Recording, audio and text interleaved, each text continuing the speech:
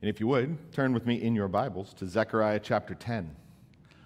Last week, we opened up the first of two oracles that close the book of Zechariah. One of those is in chapter 9, 10, and 11. The other is in 12, 13, and 14. And that's what's going to kind of bring us to the close of that book. In chapter 9 last week, we saw the promise of two kings that were going to come. One that would come in judgment, and we watched as God, in a very powerful and detailed way, fulfilled those promises through the conquering of Alexander and the Greek Empire. And just that reminder that God works in detailed ways through human history, even as he predicts it hundreds of years before it happens.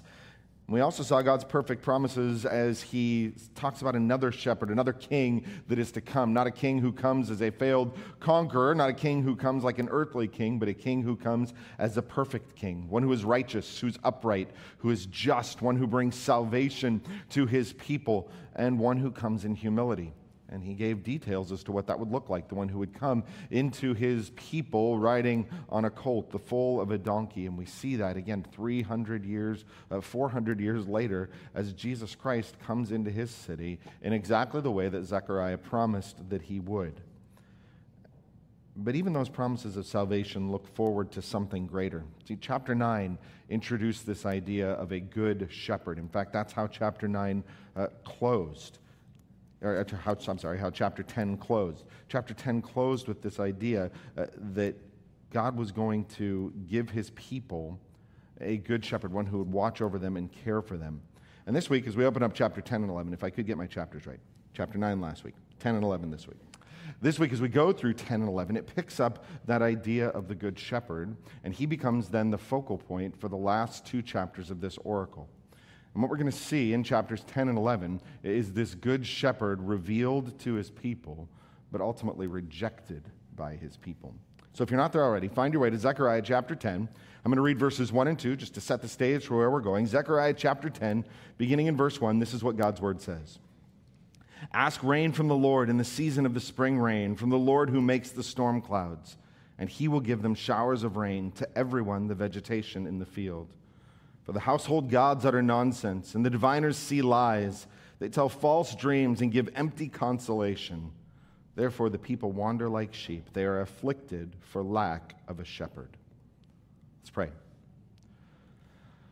Lord, as we come before your word, we ask that you would open our eyes as we deal with passages that are maybe not as straightforward as we would think of some that tell us simply how to live and how to respond. But as we think through prophetic things that talk about what is yet to come when the writer pens the words, Lord, we ask for your clarity. We ask that you would open our eyes so that we can behold wonderful things from your word. We ask that you would pierce the darkness and the ignorance and the sin and the stubbornness that so tightly encircles our hearts at times, and that you would reveal your truth to us through the power of your Spirit. And Lord, in that same power of that same Spirit, we ask that you would help us to walk in a manner worthy of our calling, that we wouldn't just see, but that we would respond rightly and obey, that we would heed the call of the Good Shepherd, and that we would follow in his footsteps all the days of our lives. And Lord, we need your help. We need your power to do those things. And so we ask in Christ's name, amen.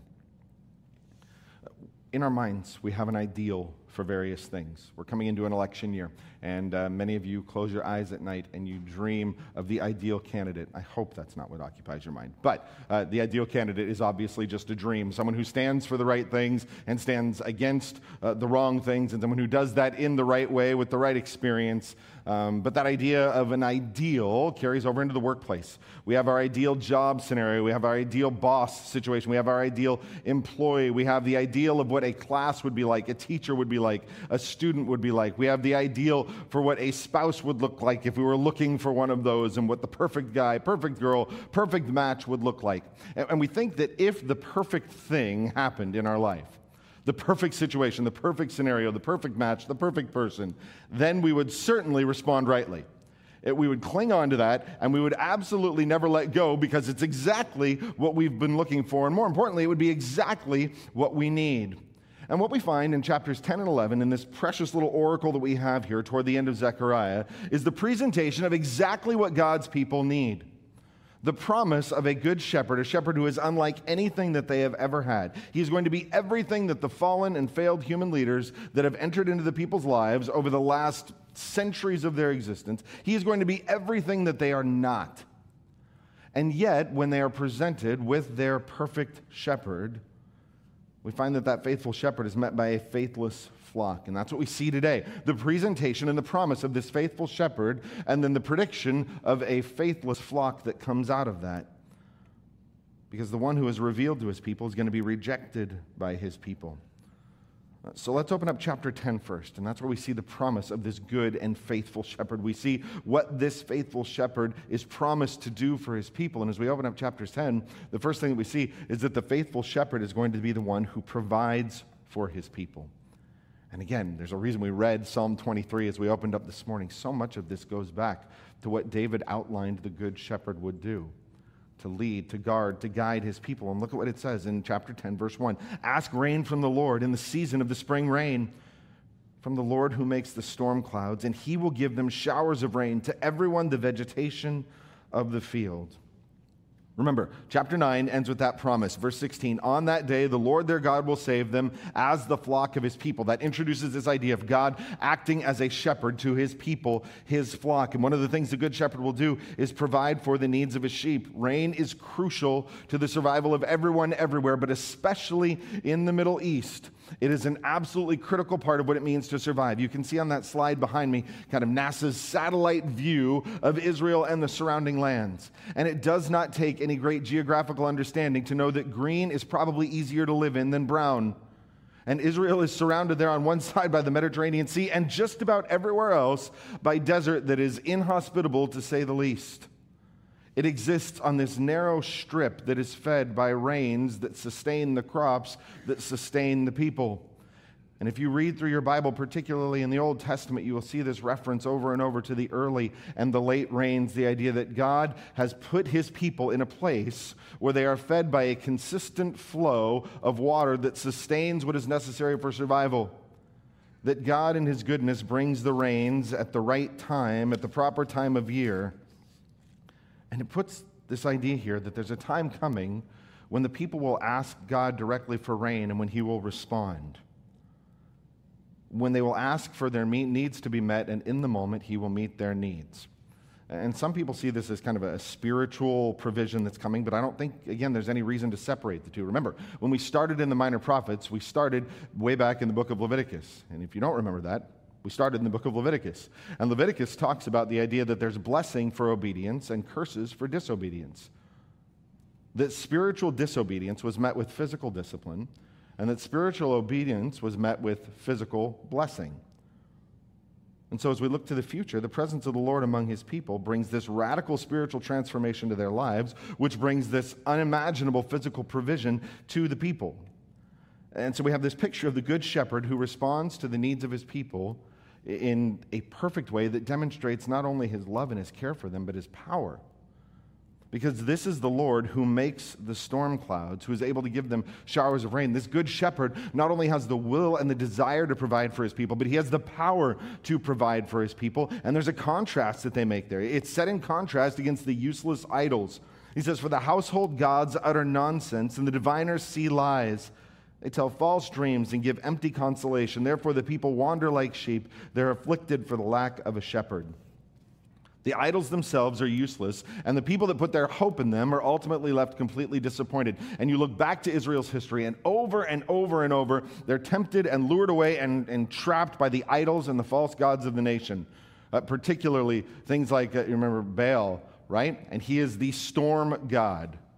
He was the god of fertility, of the land, and of the people. And the people were consistently pulled into that false sense of worship. God is reminding his people that idolatry is ultimately not only useless, but it's foolish, it's destructive, because they have as their good shepherd the one who actually forms the storm clouds, the one who makes the rain for them. And sheep don't survive on their own. Sheep are absolutely 100% dependent on a shepherd. You do not drive across the wilderness and see great flocks of untended, fluffy white sheep. Because sheep are dependent, they are helpless, and to put it bluntly, sheep are stupid. Sheep are not smart. We had people, friends in our church up in Canada who raised sheep. And I'll never forget, during one winter, like about this time of year, he sends me a picture one morning, and it is sheep that are frozen to death on a cold night within 20 feet of the opening of a heated barn. Without being physically driven back into the place of safety, they died in view of what could have saved them.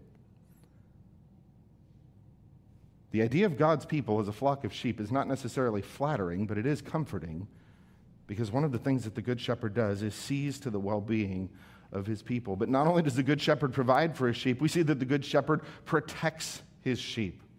He provides for them and he meets their needs and he protects them. He deals with the threats against them. Look at verse 3. My anger is hot against the shepherds, and I will punish the leaders. For the Lord of hosts cares for his flock, the house of Judah. And I will make them like his majestic steed in battle. From him shall come the cornerstone, from him the tent peg, from him the battle bow, and from him every ruler, all of them together. See, the Lord is angry with the failed shepherds over his people. Those political leaders, those spiritual leaders who were supposed to be guarding and guiding the people, God is going to hold them accountable for their failure, because the Good Shepherd cares for and defends his flock. And it outlines these various roles that the Lord is going to play. Not only is he going to punish the leaders, but he, verse 4, will be the cornerstone. That foundation stone, that things that holds the whole structure together. And how appropriate is it that Christ is referred to over and over as the cornerstone, the chief cornerstone, the rejected stone, but the promised cornerstone nonetheless. Not only is he the cornerstone, it says from him will come the tent peg. And that one might not be as familiar to us, but if you've ever been camping, and you've ever been camping on a windy night with the tent peg that wasn't sent very well, you know how important that is. And this word either means the peg that holds the tent from moving, or the nail on which you hung your precious things so they didn't blow away, get dirty, get damaged. Either way, the image is the same. Christ, the Good Shepherd, bears the weight of his people. He upholds, he sustains, he grounds them. From him will come the battle bow. The idea that the Good Shepherd will fight for his people, that he is going to provide not only for their physical needs and for their spiritual needs, but that he's going to guard them and defend their safety and security. Israel's history is one of constant struggle. How do you mark the passage of time in Israel? Basically, it's who they're fighting against. Egypt, the Philistines, the Assyrians, the Edomites, the Babylonians, the Greeks, the Romans. Their history is one of constant struggle, constant preparation for war. But there's a time coming when the Good Shepherd is going to be their ultimate source of security, when they don't need to any longer be constantly poised for war on their own, because he will fight on their behalf. Let me see that last phrase there. It says, from him every ruler, all of them together. Now, does the ruler come from Judah like this says? And absolutely, we know that Christ comes from Judah. But that word for ruler there, it's not a positive connotation for ruler. The idea is that he is going to drive out the oppressors, all of them together. See, the Lord is going to defend his people from the false shepherds within, and he is going to protect them from the oppressors without. This ultimately looks toward a day when Israel's not going to win their fight because they have, the right things on their side, but because the Lord is going to be their constant source of protection. He is going to protect and defend his flock from harm. What else does the Good Shepherd do? Next, we see that the Good Shepherd empowers his people. He fights on their behalf, but one of the really interesting parts of this is not only does he accomplish the victory, but it seems that he will use his people as instruments and tools in that conquering. It says, they shall be like mighty men in battle, trampling the foe in the mud in the streets. They shall fight because the Lord is with them, and they shall put to shame the riders on horses. See, there's a time coming when Israel does have victory over their enemies. But it's not going to be because Israel has better jets, because Israel has the Iron Dome, because Israel has the backing of the U.S. Army. Basically, all the things that Israel finds their security in now. It's going to be because, God says, the Lord is with them. God says, I will strengthen the house of Judah. I'll save the house of Joseph. I will bring them back because I have compassion on them, and they shall be as though I had not rejected them, for I am the Lord their God, and I will answer them. one of the constant debates through this is how you interpret these promises. And this is one of those sections where if you try to take these promises and make them spiritual and move them to apply later on to the church, that it becomes very difficult, because the church is never called the house of Judah, and the church is never distinguished between something like house of Judah and house of Joseph. But what if you're dealing with the physical people Israel? Well, then it absolutely makes sense. Judah being the southern tribes, Joseph being particularly identified by Manasseh and Ephraim, northern tribes. It was how a divided people were referred to. God is talking to a physical people. Not only that, he's talking to a people that he has rejected. It said it will be as though he has never rejected them. Again, it fits perfectly if you're actually talking about the physical people of Israel. And it's not that we're trying to be literally kind of rigid and that we don't understand the nuance in language and in poetry and in prophecy and different genres. It's just that language has meaning. And this is applied to a very specific people for a purpose. There's coming a time when the descendants of Joseph and Judah, when the people of Israel that God has rejected because of their rebellion, are brought back to him. And in that time, he says, verse 7, "Then Ephraim shall become like a mighty warrior, and their hearts shall be glad as with wine. Their children shall see it and be glad. Their hearts shall rejoice in the Lord." It's not that these promises are just given to a people because they have the right DNA. It's these promises that are tied to the redemption and the restoration of a chosen people. A time when God's people's hearts are turned from rebellion and rejection to worship and obedience. And the final promise that we see in chapter 10 is that the Good Shepherd is going to be the one who gathers his people. Look at verse 8. "I will whistle for them and gather them in, for I have redeemed them, and they shall be as many as they were before. Though I scattered them among the nations, yet in far countries they shall remember me, and with their children they shall live and return. I will bring them home from the land of Egypt. I will gather them from Assyria. I will bring them into the land of Gilead, into Lebanon, until there is no room for them. He shall pass through the sea of troubles and strike down the waves of the sea. All the depths of the Nile shall be dried up. The pride of Assyria shall be laid low. The scepter of Egypt shall depart. I will make them strong in the Lord, and they shall walk in his name, declares the Lord." It's like a shepherd who whistles for his sheep, and there's a time coming when the sheep will know his voice, and they'll respond, and they will come back to him. And this little section right here is so critical to understand as far as timing goes, because what gathering is he talking about? I'm going to put another slide up that you're familiar with there, and it's the reminder that we are talking to a nation that was divided at a very particular point in time. There had been a unity under David and his son Solomon, and then there's the division. You have the northern kingdom of Israel, the southern kingdom of Judah, and we know that that northern kingdom of Israel is carried away and defeated by Assyria in 722 BC. That southern kingdom of Judah is defeated by Babylon in 586 BC. And you need to understand that by the time Zechariah writes this, that Assyrian invasion is 250 years in the past. That Babylonian conquering is 100 years in the past. These people have experienced the discipline of God that has moved them into captivity, and very critical to understand, they have already come back from that captivity. Zechariah is writing to a regathered people, so this cannot be talking about whistling for them and gathering them from that Babylonian exile, which leaves us with only two options. Either he's talking about a different kind of gathering altogether, or he's talking about a gathering that is still in the future at the time that Zechariah writes. And again, many people, good and faithful brothers and sisters in Christ, talk about this as the spiritual gathering for Israel that's realized in the calling of the church.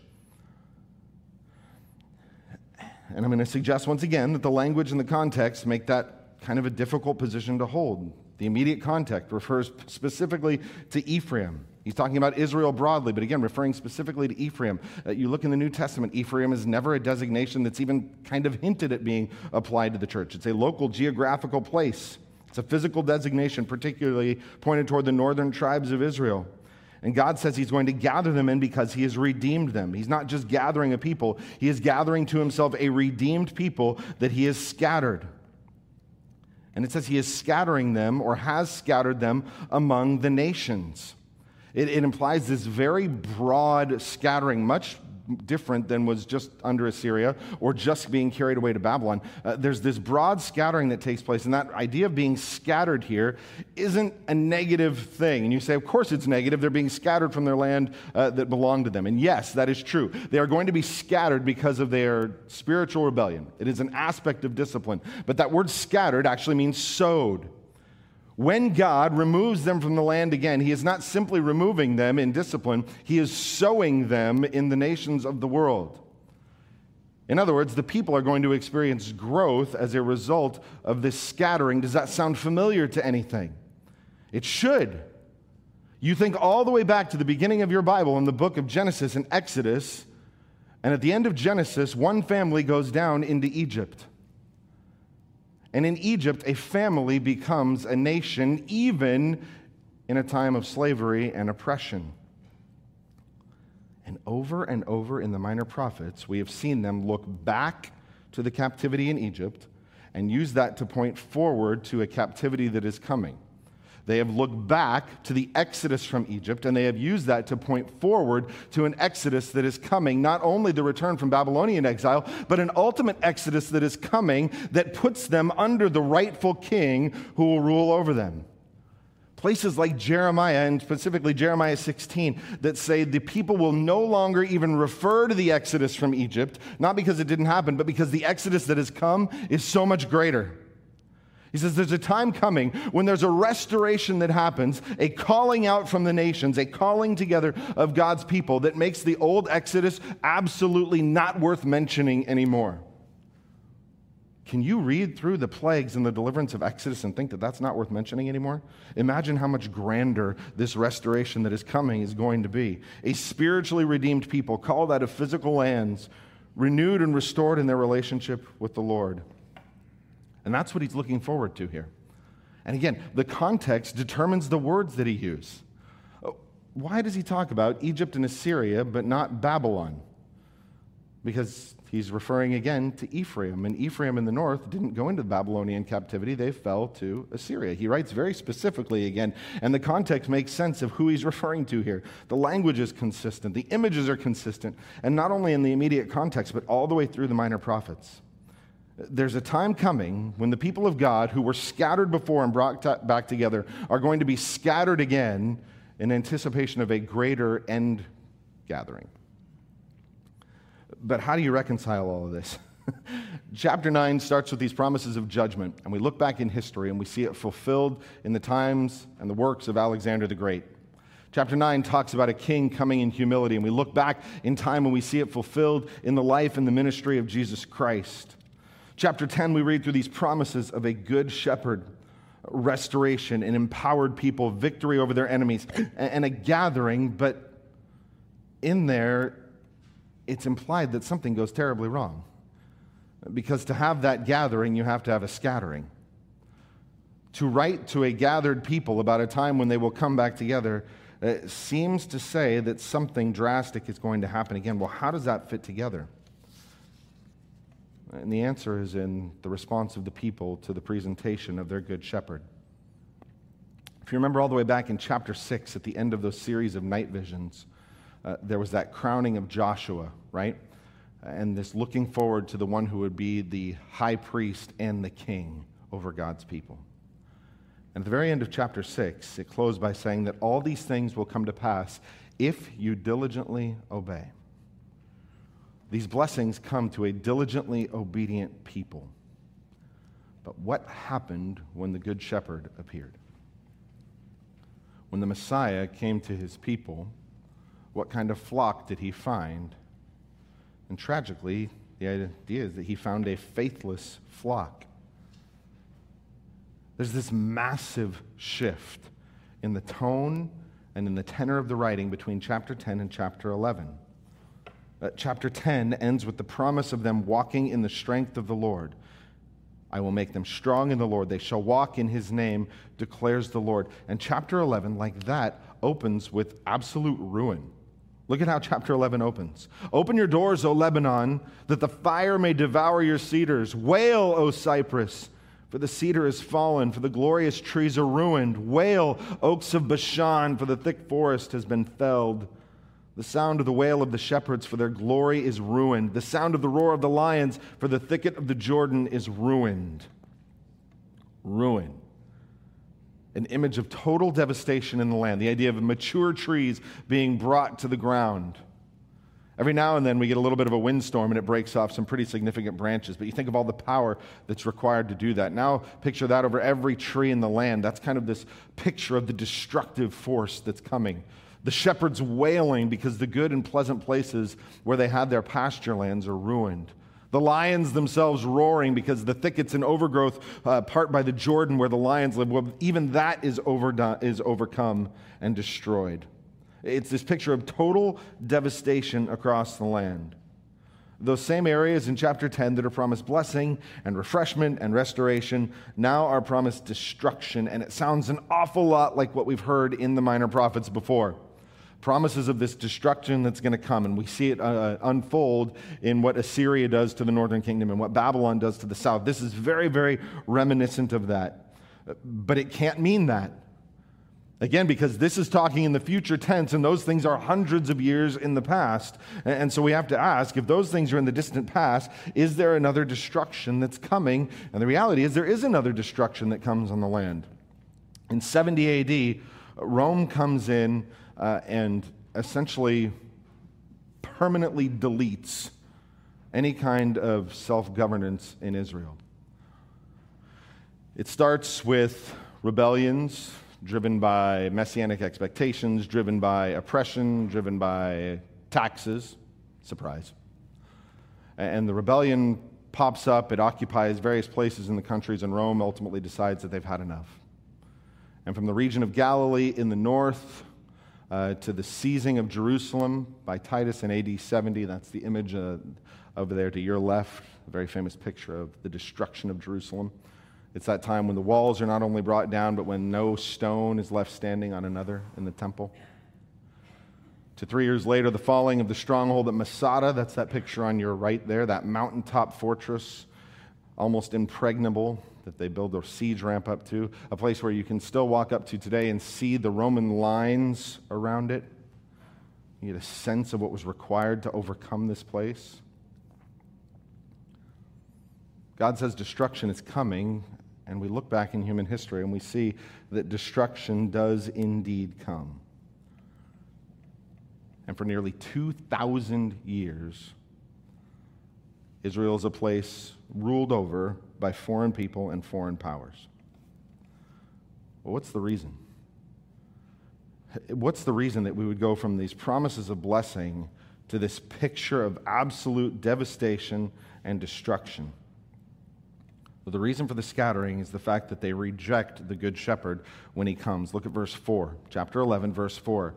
Thus said the Lord my God, he is speaking to Zechariah. Thus said the Lord my God, become shepherd of the flock doomed to slaughter. Those who buy them slaughter them and go unpunished. Those who sell them say, blessed be the Lord, I have become rich. And their own shepherds have no pity on them.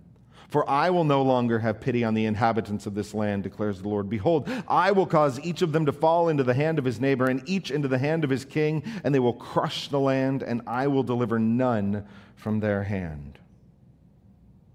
God is going to call on his prophet to visibly demonstrate the coming failure. Zechariah is going to kind of take a page out of Hosea and Ezekiel's book, and he's going to become a living sermon illustration. He's going to take on responsibility for a flock that is doomed to slaughter. He's going to feed them and he's going to tend to them, but they will not thrive and they will not survive under his leading. And they are a picture of Israel.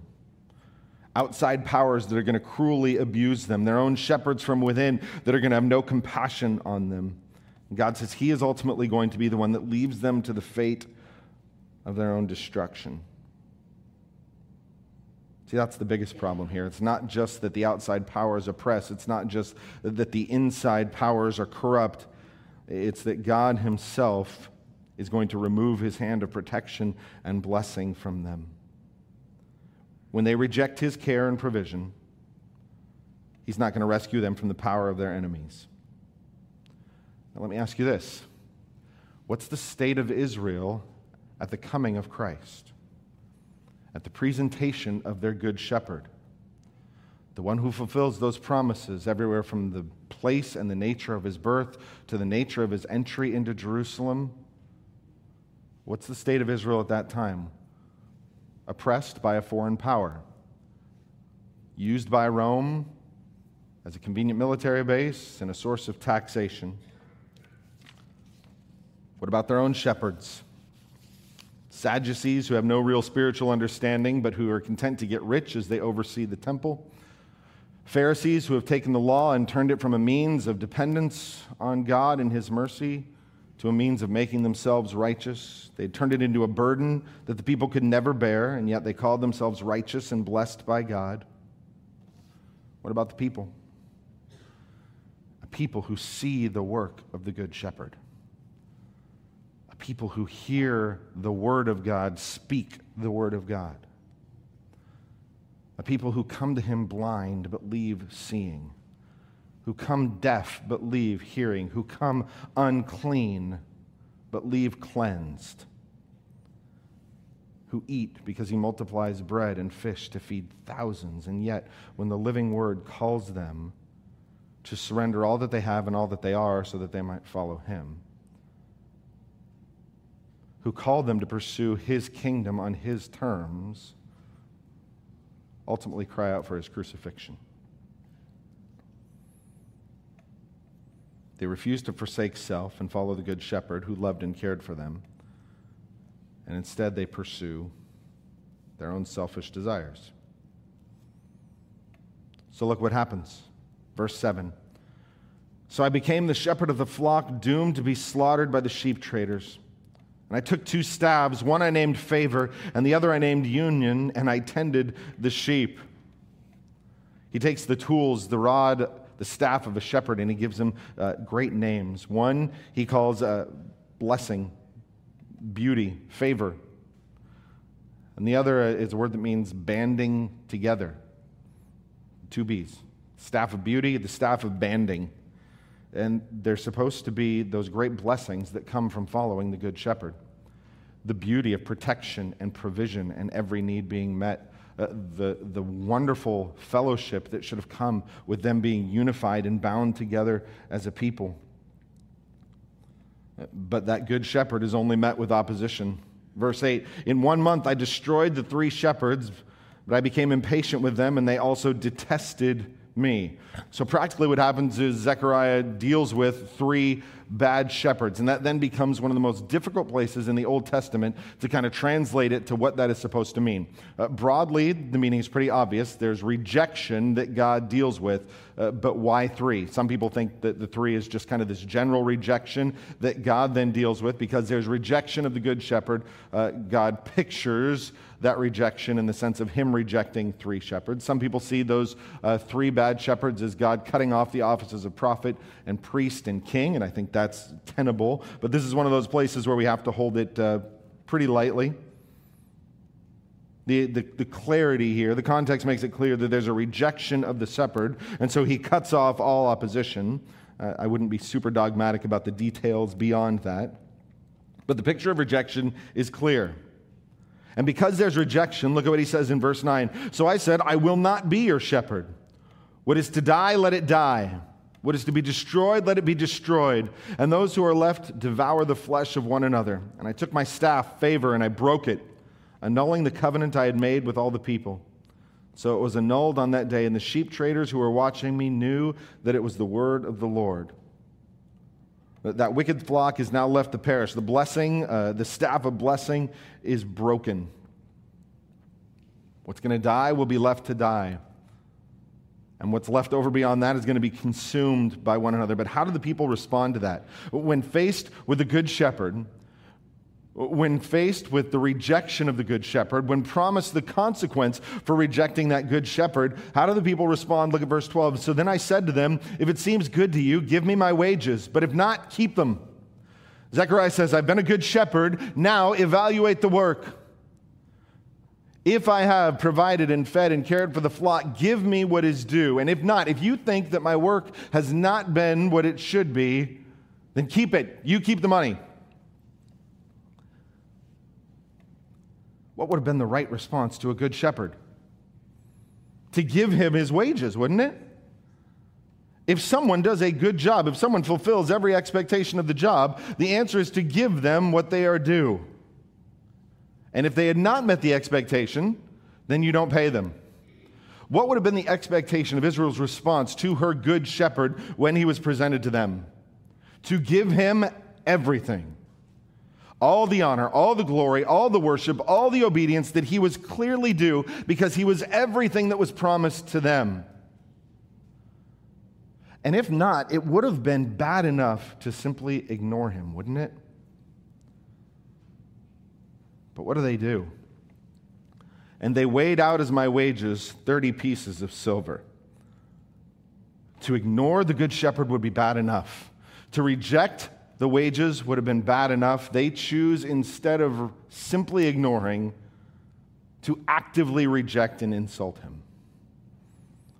30 pieces of silver, that's how much it costs to replace a slave gored to death by an ox. They look at the ministry of Zechariah and they say, you are about as good to us as a slave, easily replaced and ultimately worthless. Now you move that forward to the picture of Jesus Christ, the Good Shepherd, and what did the people say of him? Ultimately worthless. Easily replaced, no better than a slave. It's worse than ignorance, it's an insult. A deliberate rejection, a deliberate degradation of the value of the Good Shepherd. So the Lord said to me, throw it to the potter, the lordly price at which I was priced by them. So I took the 30 pieces of silver and I threw them into the house of the Lord to the potter. Sarcastically, God says, here's what you do with that princely sum that they valued me at. You throw it to the potter. Someone whose work is constantly breaking, easily replaced, cheaply made. Apparently there's a potter employed for use in the temple. And so in this very public rejection of the people's evaluation, the money is thrown back. And then you read through the Gospels and you see all of this play out once again. The Good Shepherd who comes to shepherd the flock of Israel, who teaches them, who feeds them, who guides them, who guards them, who prepares them for the coming kingdom, who heals their diseases, who promises forgiveness from their sins. And they look at the ministry and the life of Jesus Christ and they ultimately say, no thanks. Not only no thanks, but a complete rejection to the point of desiring his death. And the value that's given to Judas in the betrayal of the Messiah, 30 pieces of silver. And of course, we know that overcome with regret, he tries to return the money. They don't take it. He throws it into the temple and kills himself. That money can't be put into the treasury because it's blood money, so they buy the potter's field, a place used for the burial of strangers. And once again, God's word comes to pass exactly as he said. Even in the Messiah's rejection, God's plan unfolds exactly as he said it would. How great is the power of a God whose plans are not thwarted by human foolishness, whose plans aren't thwarted by human sin, whose plans aren't thwarted by human rejection and rebellion, but who is able to accomplish his will through human history, through individual lives, even in spite of people's rejection. So what's going to happen as a result of that rejection? What's the result of all of this? We've already seen one result. That staff of blessing is broken. That staff of provision and beauty has been shattered. Now look at 14. And then I broke my second staff, union, annulling the brotherhood between Judah and Israel. People will lose the beauty of provision and blessing, and they're also going to lose the beauty of unity and brotherhood. It's no longer going to be a united land. In fact, it's no longer even going to be north and south united together. Now it is simply going to be a scattered people. And we don't have time to get into all the history behind this, but it is fascinating if you read through the rebellions, particularly in the late 60s and around 70 AD. The people who rebel against Rome, they find some initial success. They actually beat some legions in the plains. They are able to hold Jerusalem for a time. You know what happens? They start fighting with each other. Even as they hold Jerusalem, there begins to be infighting and political assassinations. And a people cannot even unite around their hatred of Rome and their desire for freedom. And you can look at it and say, well, political infighting causes the downfall of Jerusalem. Or is it that God had already sovereignly begun to undermine the unity of the nation? See, there's no historical accidents. God is at work in every detail in human history. And then there's one other thing that is to come, and that is that God says he's going to raise another kind of shepherd. There's going to be another leader coming who, if you reject the good shepherd, will be the antithesis, the opposite of everything that the good shepherd was. Then the Lord said to me, "Take once more the equipment of a foolish shepherd. For behold, I am raising up in the land a shepherd who does not care for those being destroyed, or seek the young, or heal the maimed, or nourish the healthy, but devours the flesh of the fat ones, tearing off even their hooves. Woe to my worthless shepherd who deserts the flock. May the sword strike his arm and his right eye. Let his arm be wholly withered, his right eye utterly blinded." There's another shepherd that is coming. Not just the idea of failed rulers who will come, but a shepherd who is coming. A shepherd who the people will call their shepherd, but who will not care for them. He's a foolish shepherd. Now, that doesn't mean that he is intellectually slow. Foolishness, in the Old Testament particularly, is pictured in the rejection of God and the rejection of righteousness. It's the fool who says there is no God. It is the fool who pursues sin instead of obedience. This foolish shepherd is the opposite of the righteousness, the justice, the goodness of the good shepherd. He is a morally corrupt shepherd. He will ultimately abuse and devour the ones that he claims to protect. There's a promise of a future leader who's going to be initially taken as the shepherd of Israel. Daniel calls him the little horn, who makes great boasts, who is a king who is given power and authority over God's people for a time. Paul calls him the man of lawlessness. John calls him Antichrist, and in Revelation, the beast. He is the opposite of the good shepherd who lays down his life for the sheep. He is the devourer that consumes the sheep. And he will cruelly wear down the people of God. But what does God call him? He is still my shepherd. Even the one coming who will exercise power toward the destruction of the flock has no power and no authority outside of what God gives him for a time. And ultimately, he will be overcome. The sword strike his arm and his right eye. The right arm being the source of power, the right eye being the picture of insight or wisdom. This one will be utterly overcome and utterly destroyed, not by the people, not by the sheep, but by the Lord himself. And that's where this first oracle ends. And the question is, how do you respond to the Good Shepherd? That's where we close for today. Because this isn't an Israel problem. Israel did reject their good shepherd. The problem is our flesh also wants to reject the good shepherd. In the darkness of the human heart, we want to pursue things that only the good shepherd can provide. We look for sin to fulfill what only the good shepherd has promised to fulfill. And still the good shepherd calls. Still he promises protection and provision for his people, not the absence of trouble, but the promise of his presence even in the valley of the shadow of death. So how do we think on these things for today? 3 things specifically. First, we can be a people who rejoice in God's provision. The good shepherd of Israel is our good shepherd, and he still provides for the needs of his sheep. We forget that sometimes because we live in a world where there's always another need, isn't there? I mean, we pray and we ask for God to provide, for God to comfort, for God to heal, for God to restore, for God to move in a situation. And he does, and it doesn't take too long before there's another need and another crisis, another situation. And we kind of constantly move from one crisis to another. That's just the nature of sheep in a fallen world, and we forget sometimes the provision of the Good Shepherd. This week would be a good time to reflect and remember God's provision in our past. Sometimes physical provision in unexpected ways. Sometimes it's his provision of comfort in a time of crisis. Sometimes his good provision is discipline when we wander.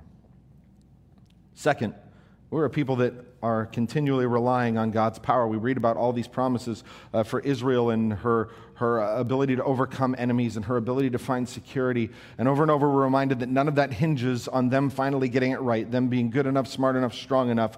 You and I have the tendency to fall into that same trap of self-preservation and self-promotion, that if something good's going to happen, it's going to happen because I get it right. And yet we need to be constantly reminded that we are a people who, when good happens, it is because the Lord enables us. Even the good works that we do, what does Ephesians 2:10 say? That we were created in Christ Jesus for good works that he prepared beforehand that we should walk in them. That God has not only allowed us to do good works, but that he has enabled us to do those good works, and he has provided them beforehand that we should do them. And sometimes we think that we need God's strength to do the big things, to say the hard thing, to get through the major crisis, but we want to approach the normal day-to-day life on our own strength. Brothers and sisters, we are foolish if we try to parent on our own strength, to be husbands and wives on our own strength, to be employees or students on our own strength. And yet so often we try to approach the normal day-to-day things in our lives as if we had the ability to do them rightly in our own strength. We are a people who need to be constantly relying on the power of God. And finally, we are a people who can rest in God's promises. Once again, prophecy so often polarizes us in one of two directions. Prophecy moves us toward either wonderful debates that are intellectually engaging and sometimes Facebook inflammatory, or it brings us to the other side where I can't possibly understand these things, so I'm just going to be a pan-millennialist who says it will all pan out in the end. And the reality is we need to be a people who treasure these promises, who work hard and diligently to understand them because they speak of the God who has made precious promises to us. God has made promises to you and I to provide for our daily needs, to complete the good work that he started in us, to, as he leads us into situations, either give us the ability to respond in a way that honors him or to provide the means of escape that time of temptation. And if God has been faithful to fulfill every promise in the past, then certainly we can trust him to be faithful to fulfill those promises to us. And he's promised that he's coming again. And we can rejoice in the fact that the Good Shepherd will return for his people. Let's pray. Lord, we've covered a lot of ground. Wonderful promises, kind of difficult understandings of rejection that's to come. Lord, I pray that those who are listening, who are watching, who will at some point encounter this text, will come to the place where they respond rightly to the Good Shepherd. Lord, make us a people who are content with your leading, whether that's in pleasant pastures and still waters, or whether that is through the valley of the shadow of death, because we know that you are good and that you are able. You're the God who brings rain. You're the God who brings bread. You're the God who gives life. So, Lord, make us your obedient flock even this week. We pray these things in Christ's name. Amen.